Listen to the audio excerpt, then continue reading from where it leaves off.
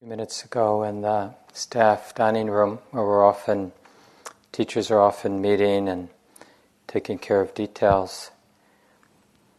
I think it was Carol, but one of the teachers said, "It isn't easy being a human being."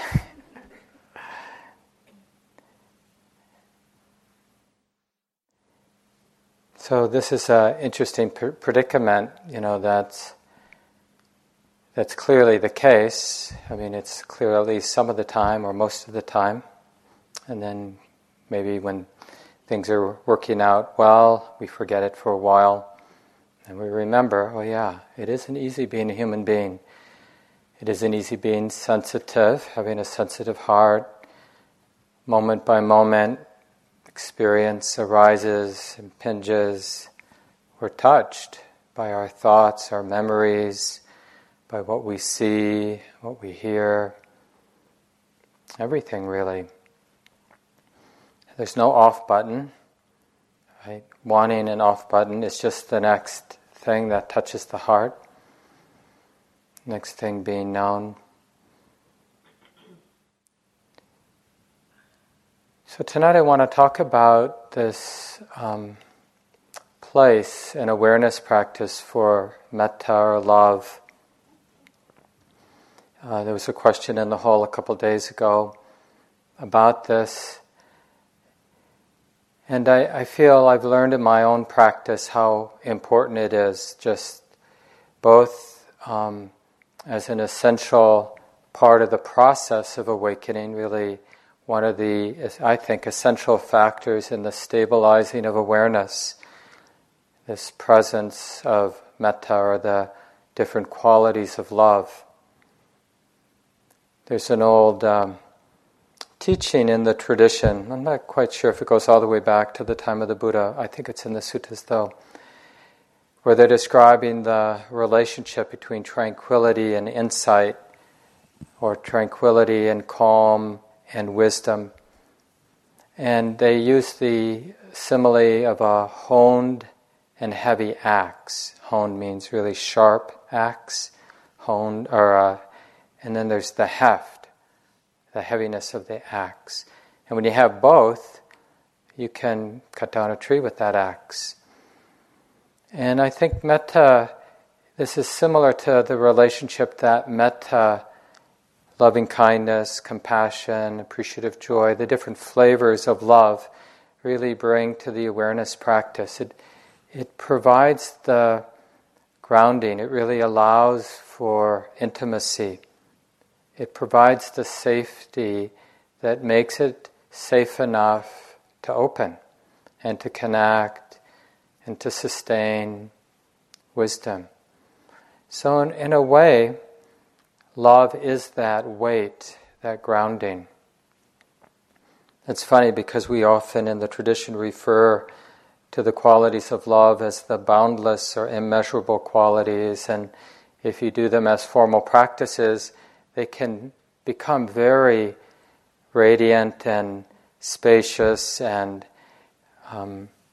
used in the tradition, at least in some places, to begin the reflection on emptiness. But it's really this, it's actually, even though that might seem the opposite of the heaviness of an effective axe, that boundless or immeasurable quality, that quality of boundlessness is really, and this is what I'd like to talk about tonight, it really has that flavor of inclusivity. Like metta, love, is that capacity to include. Somehow sensing the capacity to include, like this belongs. That quality of embracing the present moment. So we've been talking a lot about how the path, both working with difficult experiences that arise and working with insight and beautiful experiences that arise, that all of this we understand as a natural process. Things are arising and passing as a natural process. And the qualities of love are what really allow us to include, to get close.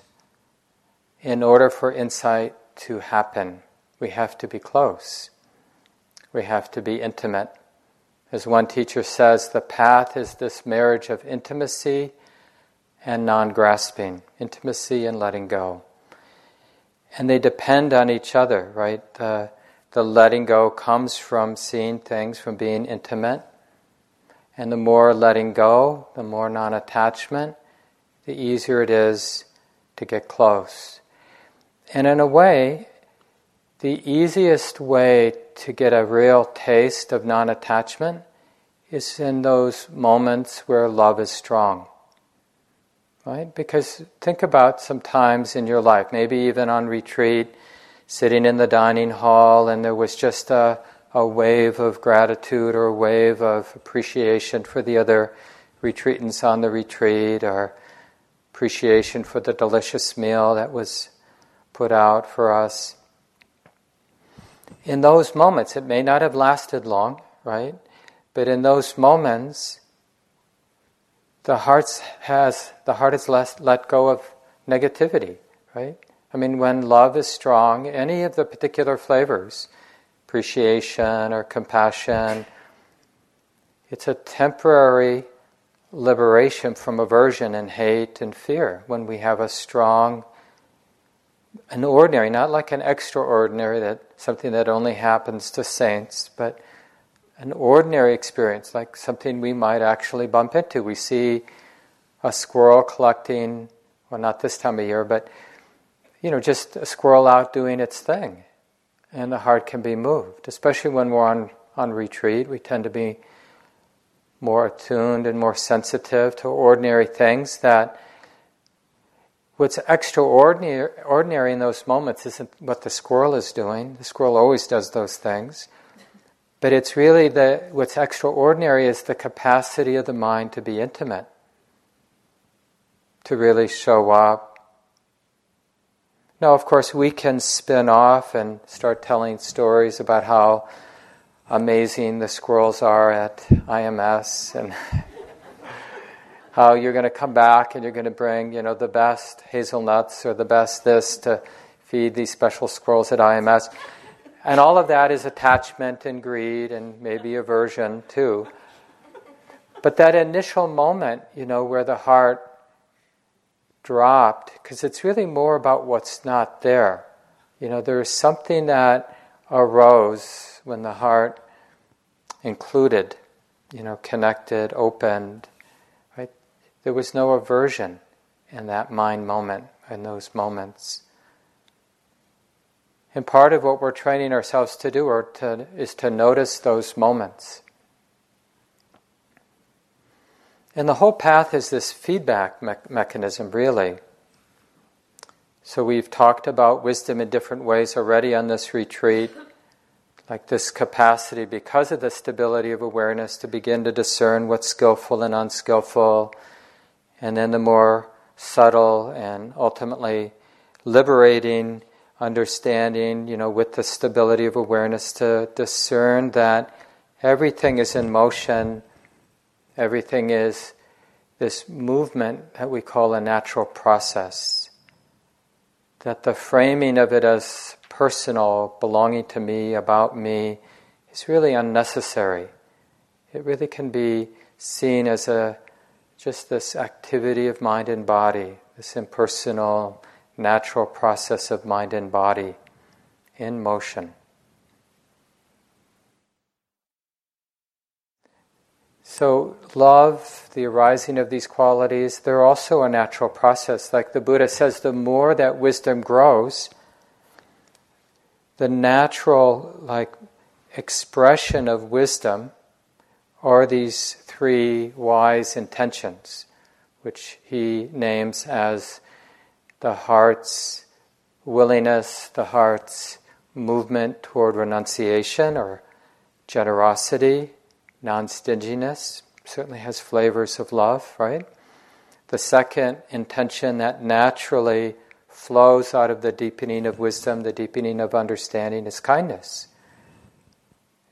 heart's moved. It sees, like as wisdom develops and the mind discerns how conditioned, through habit, the mind is to be aversive, to be greedy, to be disconnected, in denial or whatever, and how much suffering that sets in motion, right? The heart is moved to be kind. Oh, honey, be careful. Don't go there. Don't do that, right? So kindness is born out of a deepening of understanding. And the third intention the Buddha names that just naturally flows out of the deepening of wisdom is compassion, this deep valuing of non-harming, not wanting to be in a way that contributes to more suffering for myself or for others. So it's such a relief that we don't have to sort of try to be kind or try to be compassionate, but we're cultivating a lifestyle, really. We're cultivating qualities of mind that deepen wisdom. And that deepening process then grows these beautiful intentions of generosity, renunciation, kindness, and this deep, resonant intention not to harm, to be compassionate in how we engage the world.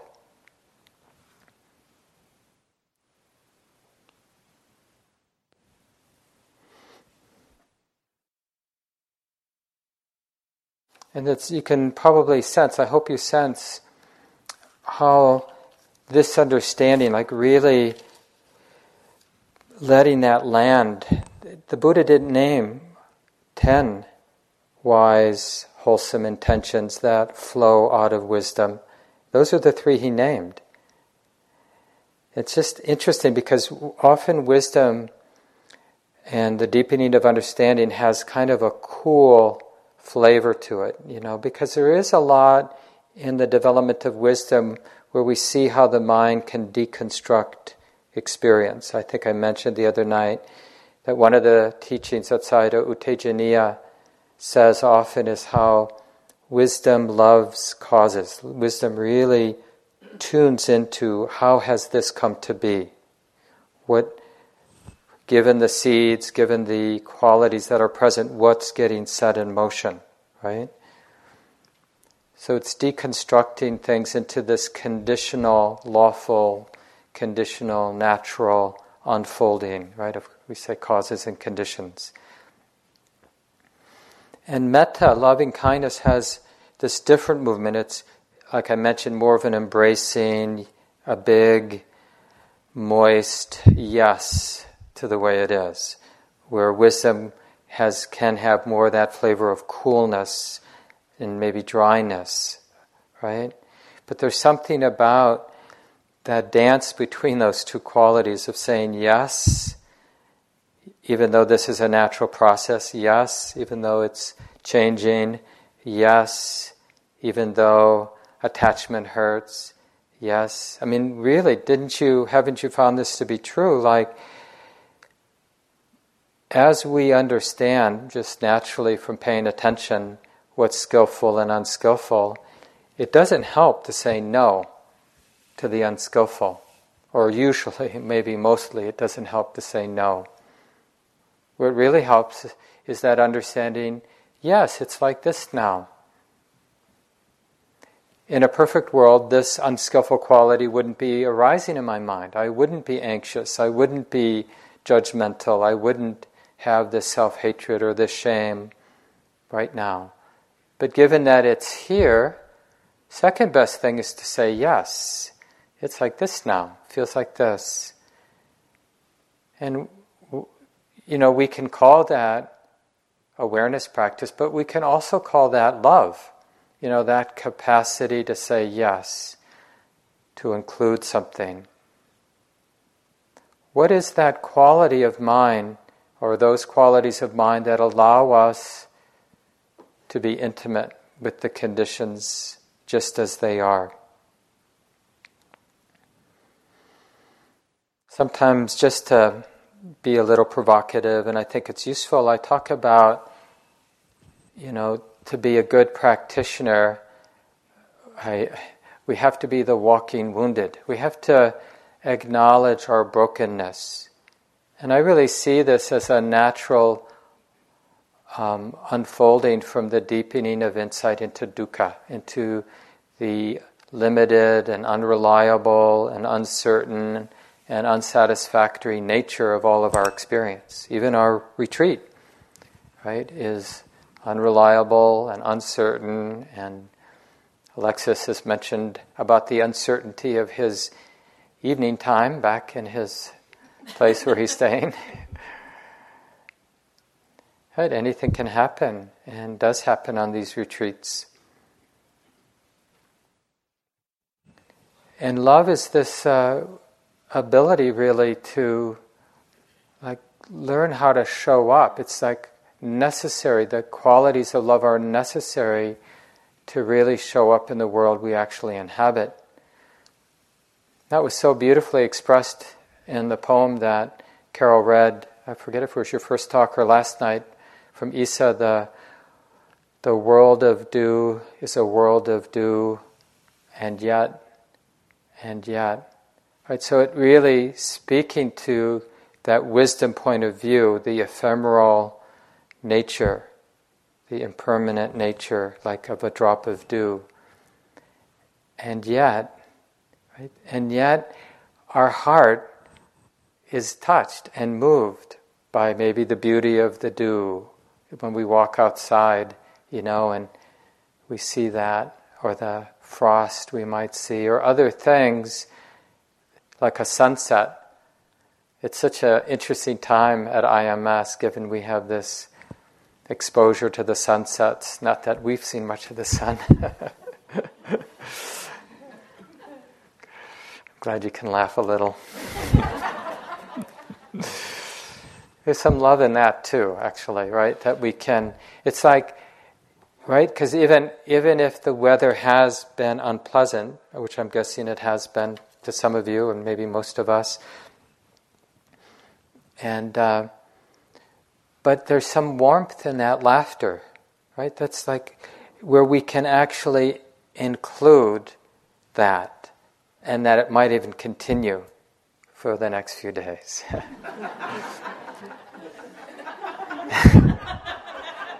So is that love or is that hate? I mean, look. Well, there's hate there, but we're holding it with love. Or disappointment, met with this boundless heart that knows that things are the way that they are. Including the beautiful resolves of bringing more sweaters next time you come on retreat. And why didn't they leave at least one working fireplace in this big old mansion?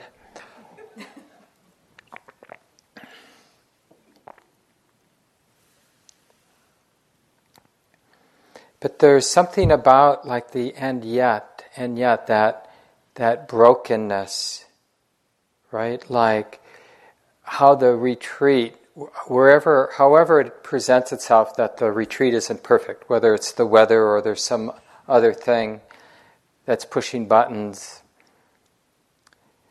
And that's here we made the effort, and it's not easy to put aside the time and get ourselves here, and then things don't work out.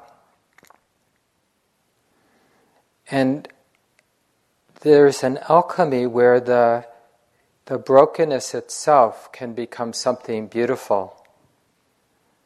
As I think, I forget if Carol mentioned in the introduction, but at Common Ground in Minnesota, we purchased some land, an old farm really, about 5 years ago, and we're just now in the middle of a big renovation, making a small retreat center, just 10 to 15 beds, so nothing big.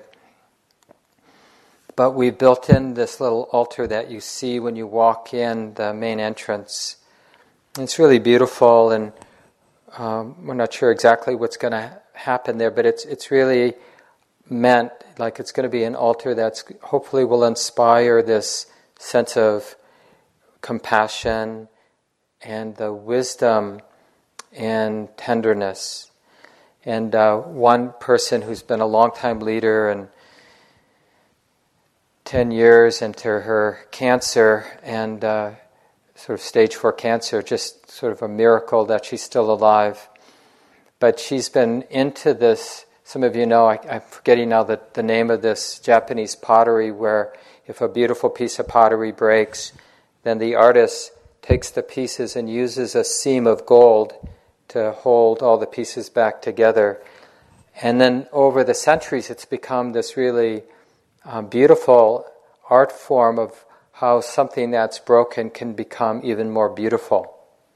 And there's something really wise about that, because I'm sure you've noticed being on retreat, even having a so-called good retreat, where there's enough calm and you're not having the ceiling drip on you or other sort of big irritants. There's something, tenderizing about the process of being on retreat. Sometimes I say that awareness, and especially the continuity of awareness, it's really the universal solvent in the way that water, which is, by nature very soft and moist and life-giving, but it has the capacity to, cut the Grand Canyon out of stone, a mile down about. And there's something about just, in all the moments, there's that simple recognition. This is being known. It's like this now. It's like we're bathing in this solvent, stripping away the armor, and we begin to experience our life, this activity of the body and the mind, in a very tender way. And so this is why we often, sometimes we're surprised, tears just flow. Or rage just moves like a big wave just for a while through us. Something maybe in hindsight later was small, but it just evokes so much anger, so much fear, so much this, so much that, both the beautiful and the painful emotions. Right? So we get really tender. And love is really the different flavors of love. It's very comfortable in this territory, right? Like when we are that person that's raw, we want somebody who's very comfortable with love. And if they're not, we don't really want them around us when we're in a difficult place. We want somebody whose heart isn't confused by a human being who's feeling and experiencing what human beings feel and experience. Right? And that, I think, we call love. And sometimes it's expressed more as equanimity, this sort of unshakable balance, but not cold, not indifferent, but more like a wise old grandmother who's seen it all many, many times, right? And has had their heart broken so many times that they're not afraid of having their heart broken one more time, or not afraid of something out of the box. And sometimes that quality has more the sort of tender, compassionate, like, honey, if there's anything I can do, I'm going to do it, but right now I'm just going to show up.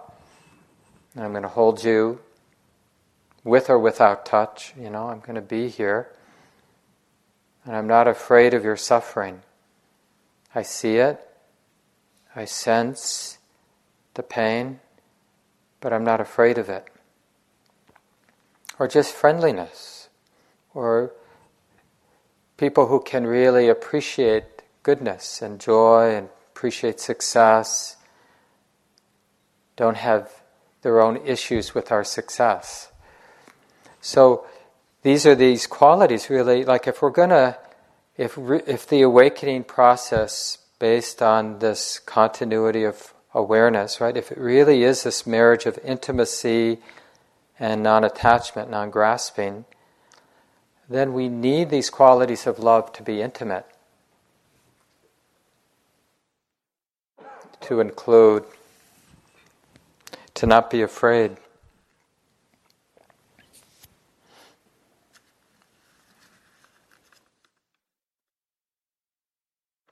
So just not to feel badly about it, but just to ask yourself, like today, have I noticed some of these qualities in the mind? Because we're here with the intention to remember, to recognize. It's like this is being known.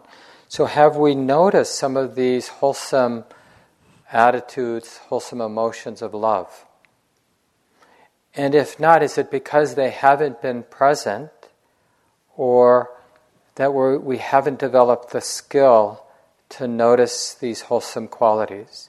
And again, you could use the 4 Brahma Viharas of loving kindness, that basic friendliness that the heart is capable of, compassion. So when that basic goodness of the heart runs into suffering, it's expressed as compassion. When what's arising is something beautiful, it expresses itself as an appreciative joy. When maybe it's ambiguous or the moment is confusing, love expresses itself as equanimity. So are we noticing those wholesome qualities? Or the 3 intentions I mentioned before of generosity and kindness and this beautiful intention of non-harming, compassion. Because if there is some continuity of awareness, then there's some wisdom close at hand, right? The discerning part of the mind that sees things as they are. So if that wisdom is present, even to some limited way, then those intentions are there, those wholesome intentions, those wholesome qualities. And what we've learned is it really matters what we pay attention to. And it's not just like part of what wisdom does in awareness practice is it's discerning like the conditional nature, the natural process of the moment, right? And part of that discernment is it matters what I pay attention to. So if have this low-grade anxiety that, we assume have that anxiety, the fact that anxiety is there, that it has causes and conditions, right? It's just not a random thing. And we're aware of it. Oh yeah, anxiety's like this. But, the attention, just the habit energy might be to keep looking at the unpleasantness of the anxiety. But wisdom begins to discern what that sets in motion. And this is really nice, to see, well, what else might wisdom awareness notice? That I care about it. Or I began to talk, it's not easy being a human being. It's not easy having this background of anxiety reverberating in my gut or my heart. It's not easy noticing the unpleasantness of this. I care about this, and noticing that. And it's not so much something you or I need to do, as much as it might be something that we recognize. But it may not be the dominant or predominant thing in the mind in that moment. It may be sort of skirting around the edges. Right? So one of the reasons for a talk like this is to become curious about what's here and now, but not being acknowledged. What qualities of the heart, qualities of the mind might actually be here. I mean, we've been on retreat now for several days. Wisdom has been developed. These intentions naturally flow out of the deepening of wisdom. The capacity to be generous, to let go, renunciation, the capacity to be kind, intention to be kind, the intention to take care, to not harm, to be compassionate, to respond to suffering when that's appropriate or when it's available. So see what you can do, in the days ahead, just to be curious about them. And I've been mentioning in the small groups, it's really okay to drop from time to time a question in the mind. Is there kindness present? Is there aversion, fear present? And the amazing thing, this is really the nimbleness of loving kindness. It's like, and also I think it points to how kindness is naturally working with the wisdom awareness, right? It's one of those ingredients that arises. I don't know who started it, but it's been said by some of my teachers, when mindfulness, when wisdom awareness has some momentum, all the good friends, all the wholesome qualities start to gather around. It's really sort of it's like part of the nature of being mindful and wisdom discerning what's skillful and not skillful. Because part of what we discover by paying attention is noticing kindness, noticing compassion grows it. Not because I'm trying to grow it, but because I'm being intimate. I'm recognizing, oh yeah, there's this quality, this tender-hearted quality. It's not easy being a human being, and I care that it's like this now, that there's this feeling being felt now. And of course, and I think you know this, but just because I'm saying those words doesn't mean you have to say those words to have that experience, right? Mostly that's done, of course, in silence, but just to share, for my own practice, I have to articulate it in words. Oh yeah, this heart cares. There's tenderness here. And this tenderness supports connecting, being open with what's coming and going, what's moving here. It supports the clarity, the intimacy, and then the letting go. Because the letting go also isn't something you or I do. The dropping, the abandoning of unwholesome qualities, reactive patterns. We may think that I put that down, but when we observe over and over again, we see that the letting go, the abandoning happens naturally, and the supporting cause for the letting go is being intimate and seeing clearly what it is. Seeing clearly allows for letting go. And you might imagine, and you probably have learned, that it takes a lot of patience. We were talking earlier today about a really wonderful teaching, Ajahn Sumedho's teachings on the Four Noble Truths. And one of the things I really appreciate about this, it's just like 50-page booklet you can get online, is him talking, how he talks about the second noble truth, how suffering, how attachment is let go of. And it's really like this loving presence that sees that there is attachment and discerns this attachment that I'm seeing, that I'm feeling, is the cause of suffering, right? Being attached, being identified, that sort of scream, no, I don't want it like this. And the mind, the wisdom awareness just sees that there is attachment to desire, right? And it is the cause of suffering, and it should be abandoned. So it's just seeing all of that. That's the discerning process. Oh yeah, this is not helpful. Did you have moments like that today where you saw something in the mind, some loop the mind was stuck in, and there were moments where the mind had some clarity. Oh yeah, the mind's stuck, the mind's attached, and this is causing suffering. And all of this should be put down. But we didn't neurotically, with greed or with anger, try to get rid of the attachment. We were just really patient, really doing our practice, which is being aware that it's like this now. It's like this now, the mind's suffering, the heart's suffering. There is identification, there is attachment, there is the natural feedback loop when there's attachment, right? We call it cycles of suffering, samsara, where how the mind is relating sets in motion the next moment where there's more of the same, attachment, clinging, grasping, struggling with the moment. But there's also this patient, kind, compassionate recognition. Oh yeah, this should be abandoned. This isn't helping. This should be abandoned. And if we hang in long enough, and there's enough stability of awareness, enough seeing clearly that this should be abandoned, this isn't helpful. So the mind is really discerning the unskillfulness, then letting go happens.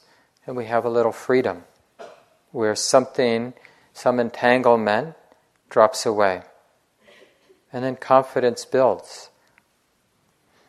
And this is really the alchemy of our practice, this coming together, this stability of awareness. And the point I'm making in this talk tonight is to get really interested in how the stability of awareness really benefits from training the heart to recognize these beautiful qualities, these three wise intentions of renunciation and kindness and compassion, or the four Brahma-viharas. They're just two different maps the Buddha used covering these really beautiful attitudes, intentions, qualities of the heart.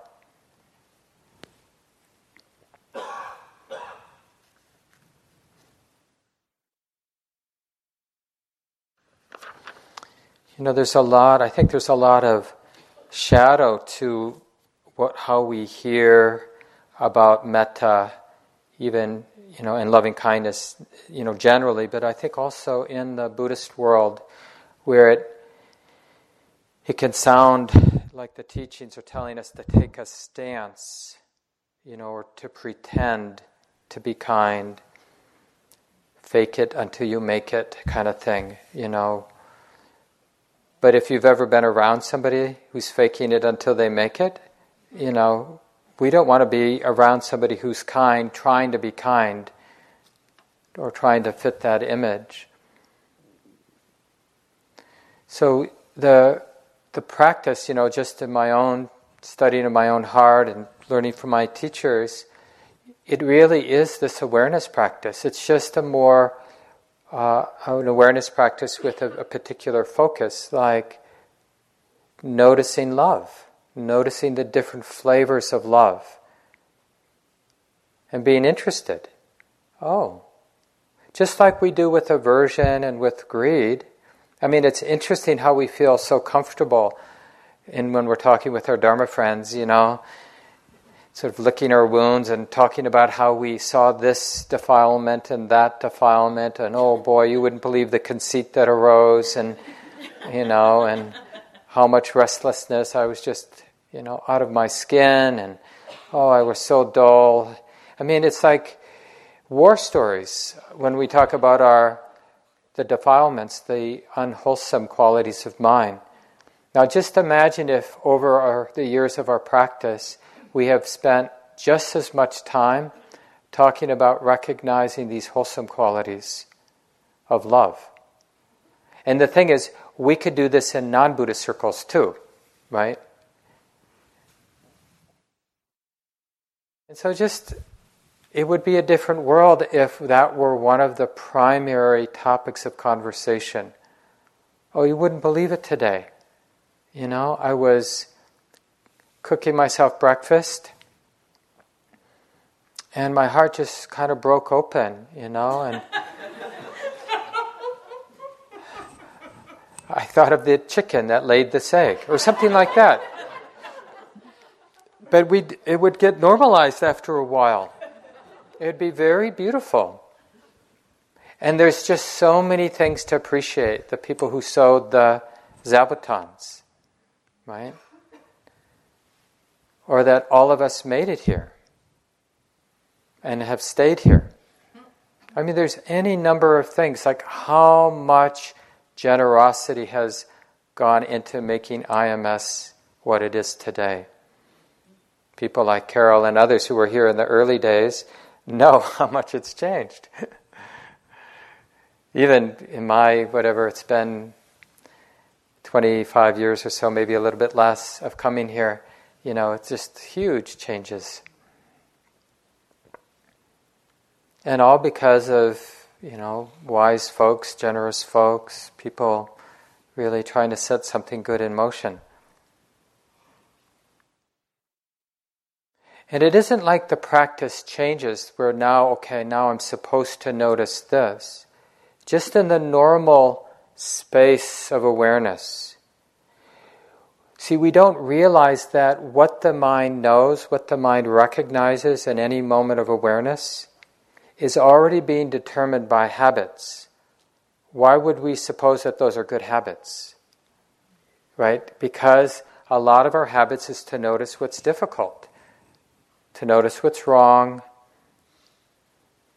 So part of the corrective process so that the mind, the knowing mind, can be really actually balanced and open and seeing things just as they are, is we have to cultivate some interest in things that we might not otherwise be seeing. This is one of the reasons that it's useful to read and hear Dharma talks, is because you might hear some things that are there in your experience but have been mostly unnoticed because the mind isn't in the habit of recognizing or noticing those phenomena, those aspects of your experience.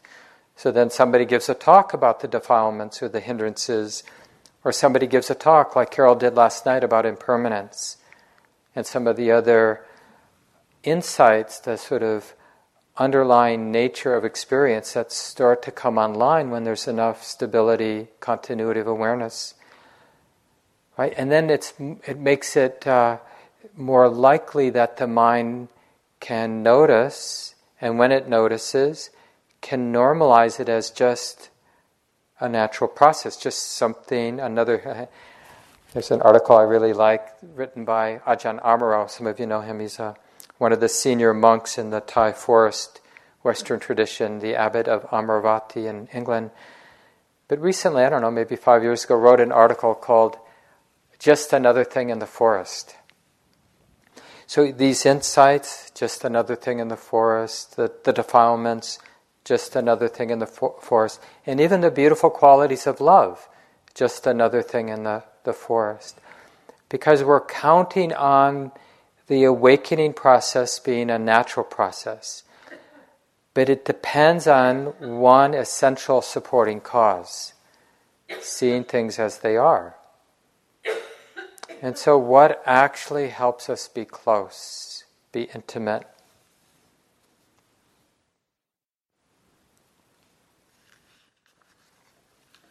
This is from Sayadaw U Tejaniya. You have to accept and watch both good and bad experiences. You want only good experiences. You don't even want the tiniest unpleasant experience. Is this reasonable? Is this the way of Dhamma?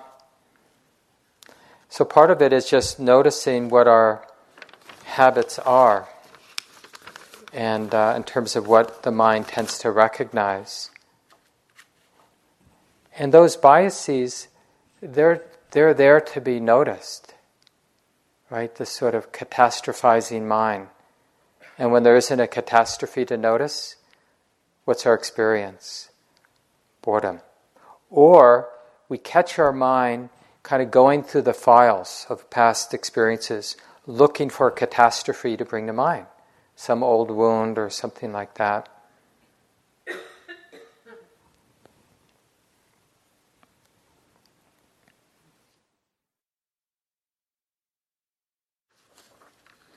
So it's important that we watch out for any kind of imitation.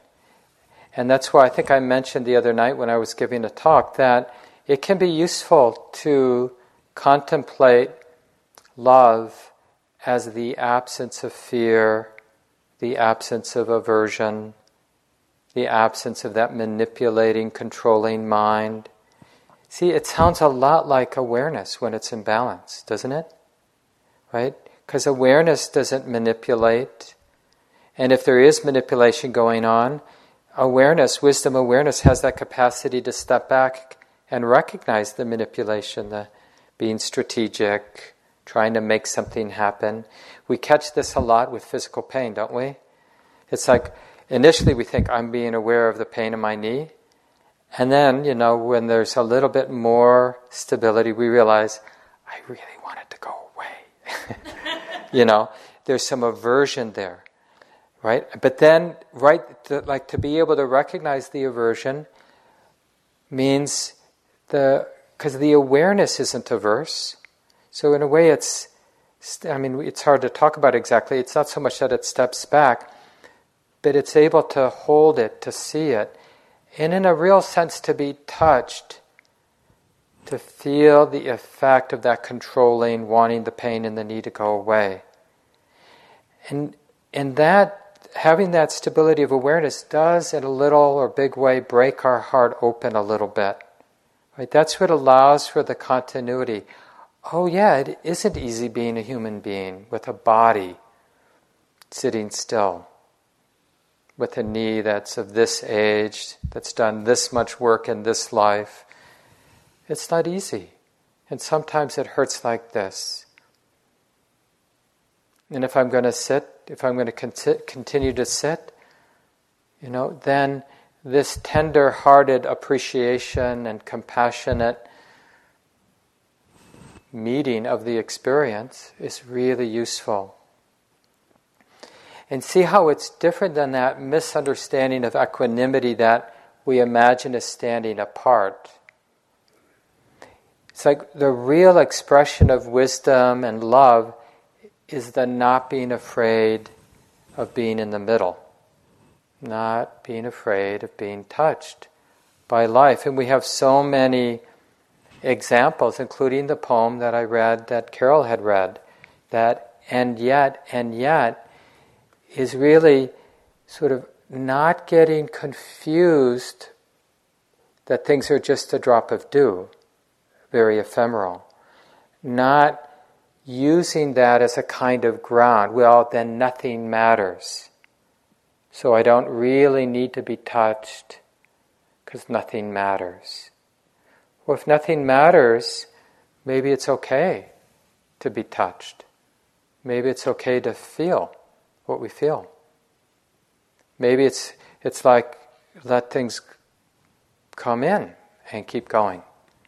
So we're not making a drama of what we feel, but we're learning to not be afraid of being a sensitive human being that has emotions, that feels pain in the knee, that is moved by beauty. You see this, in circles of life is rough. And this, in a way, I think it relates to the Buddha's insight in his own practice, where he left the folks he was practicing with for a while because he saw that asceticism was a dead end in and of itself. Neglecting the body, neglecting sense experience. Food can lead to attachment, so I'm going to really eat as little as possible. And he decided that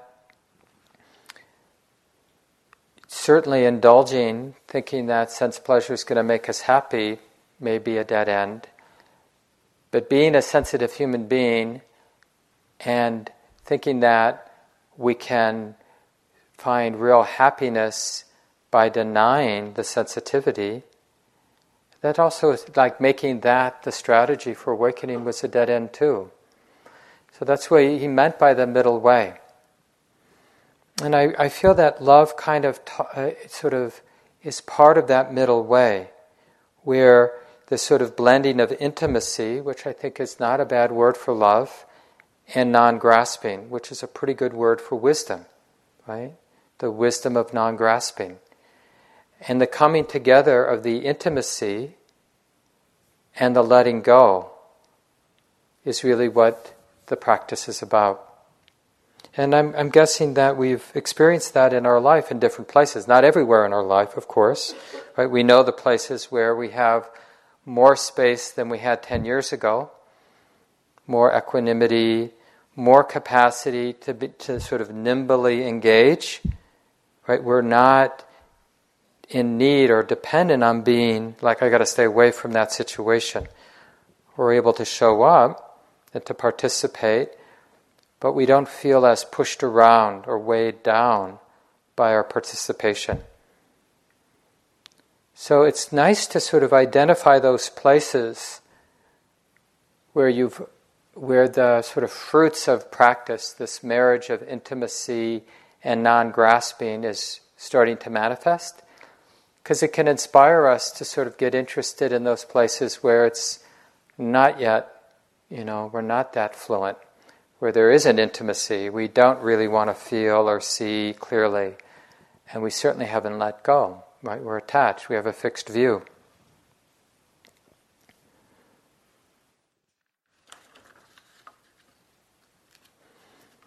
This is from Venerable Nyanaponika Thera, who died not that long ago. He was well into his 90s, and he was one of the early Westerners who went, in this case, he went to Sri Lanka. I think he was from Germany right before World War II, maybe in the 30s, and did a lot of important translating and just a wonderful, important teacher for those of us here in the West. And he wrote this about these 4 qualities of love, the 4 divine abodes. He wrote, "Love imports to equanimity its selflessness, its boundless nature, and even its fervor. Compassion guards equanimity from falling into cold indifference and keeps it from indolent or selfish isolation. Until equanimity has reached perfection, compassion urges it to enter again and again into the battlefields of life. Sympathetic joy gives to equanimity the mild serenity that softens its stern appearance. It is the divine smile on the face of the enlightened one."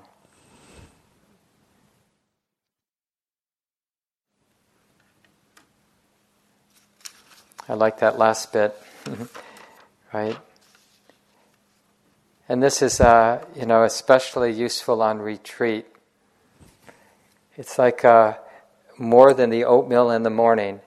One of the most important nutriments for surviving the retreat is recognizing moments of joy, which is not the same as looking for moments of joy, right? But recognizing joy, recognizing that natural movement of joy.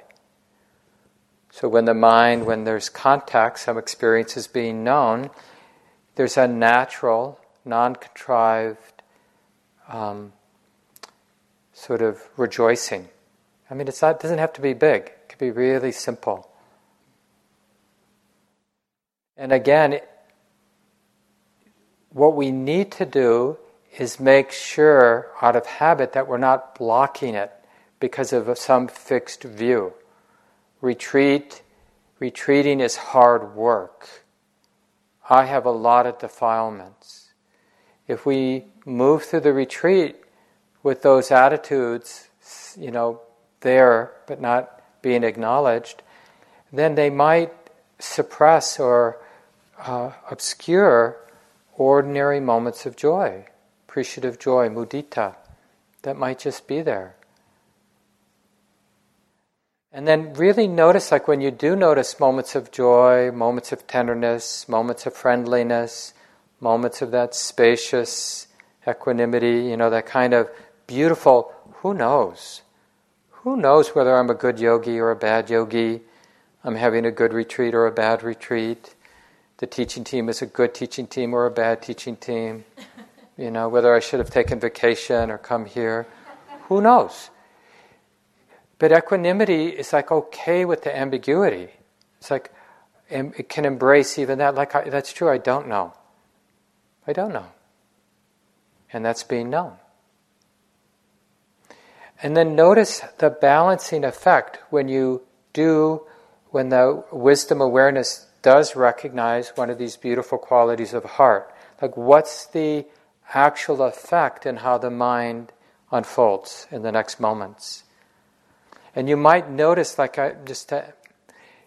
wrap it up here, that metaphor I used at the beginning, the honed and heavy axe, you might feel like you belong a little bit more in the moment, like that heft.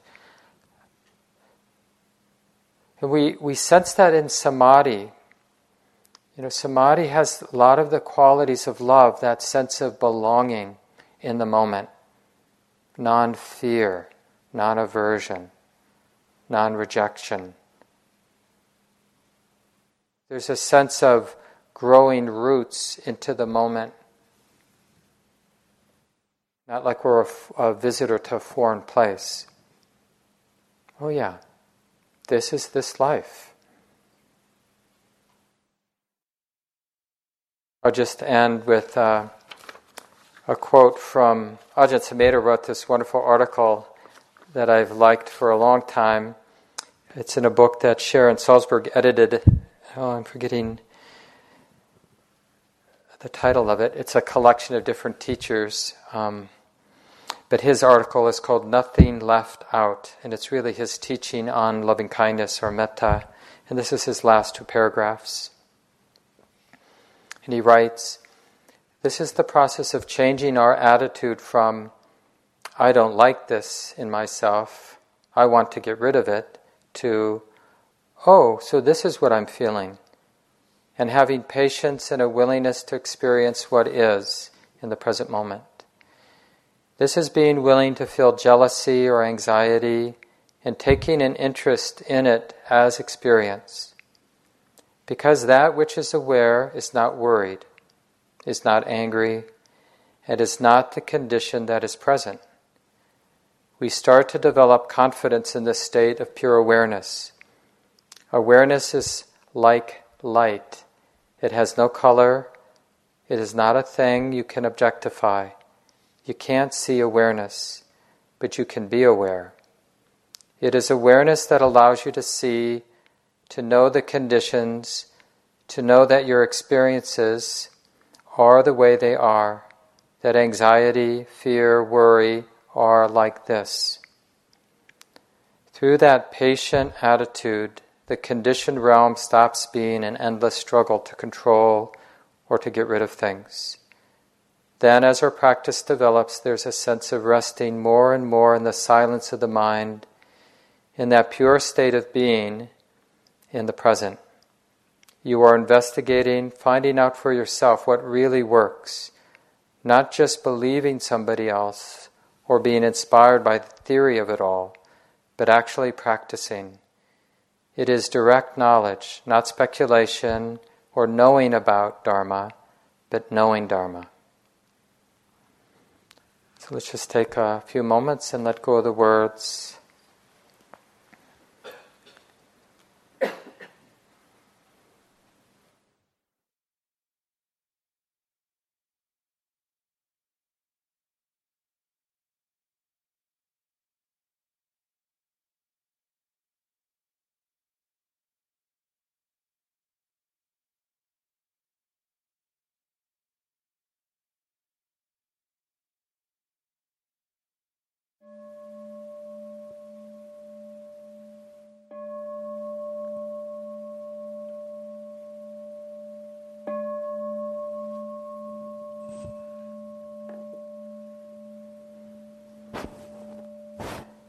Thanks for listening, everyone.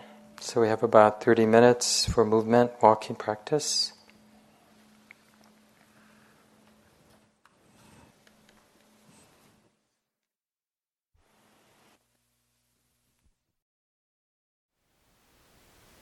Thank you for listening.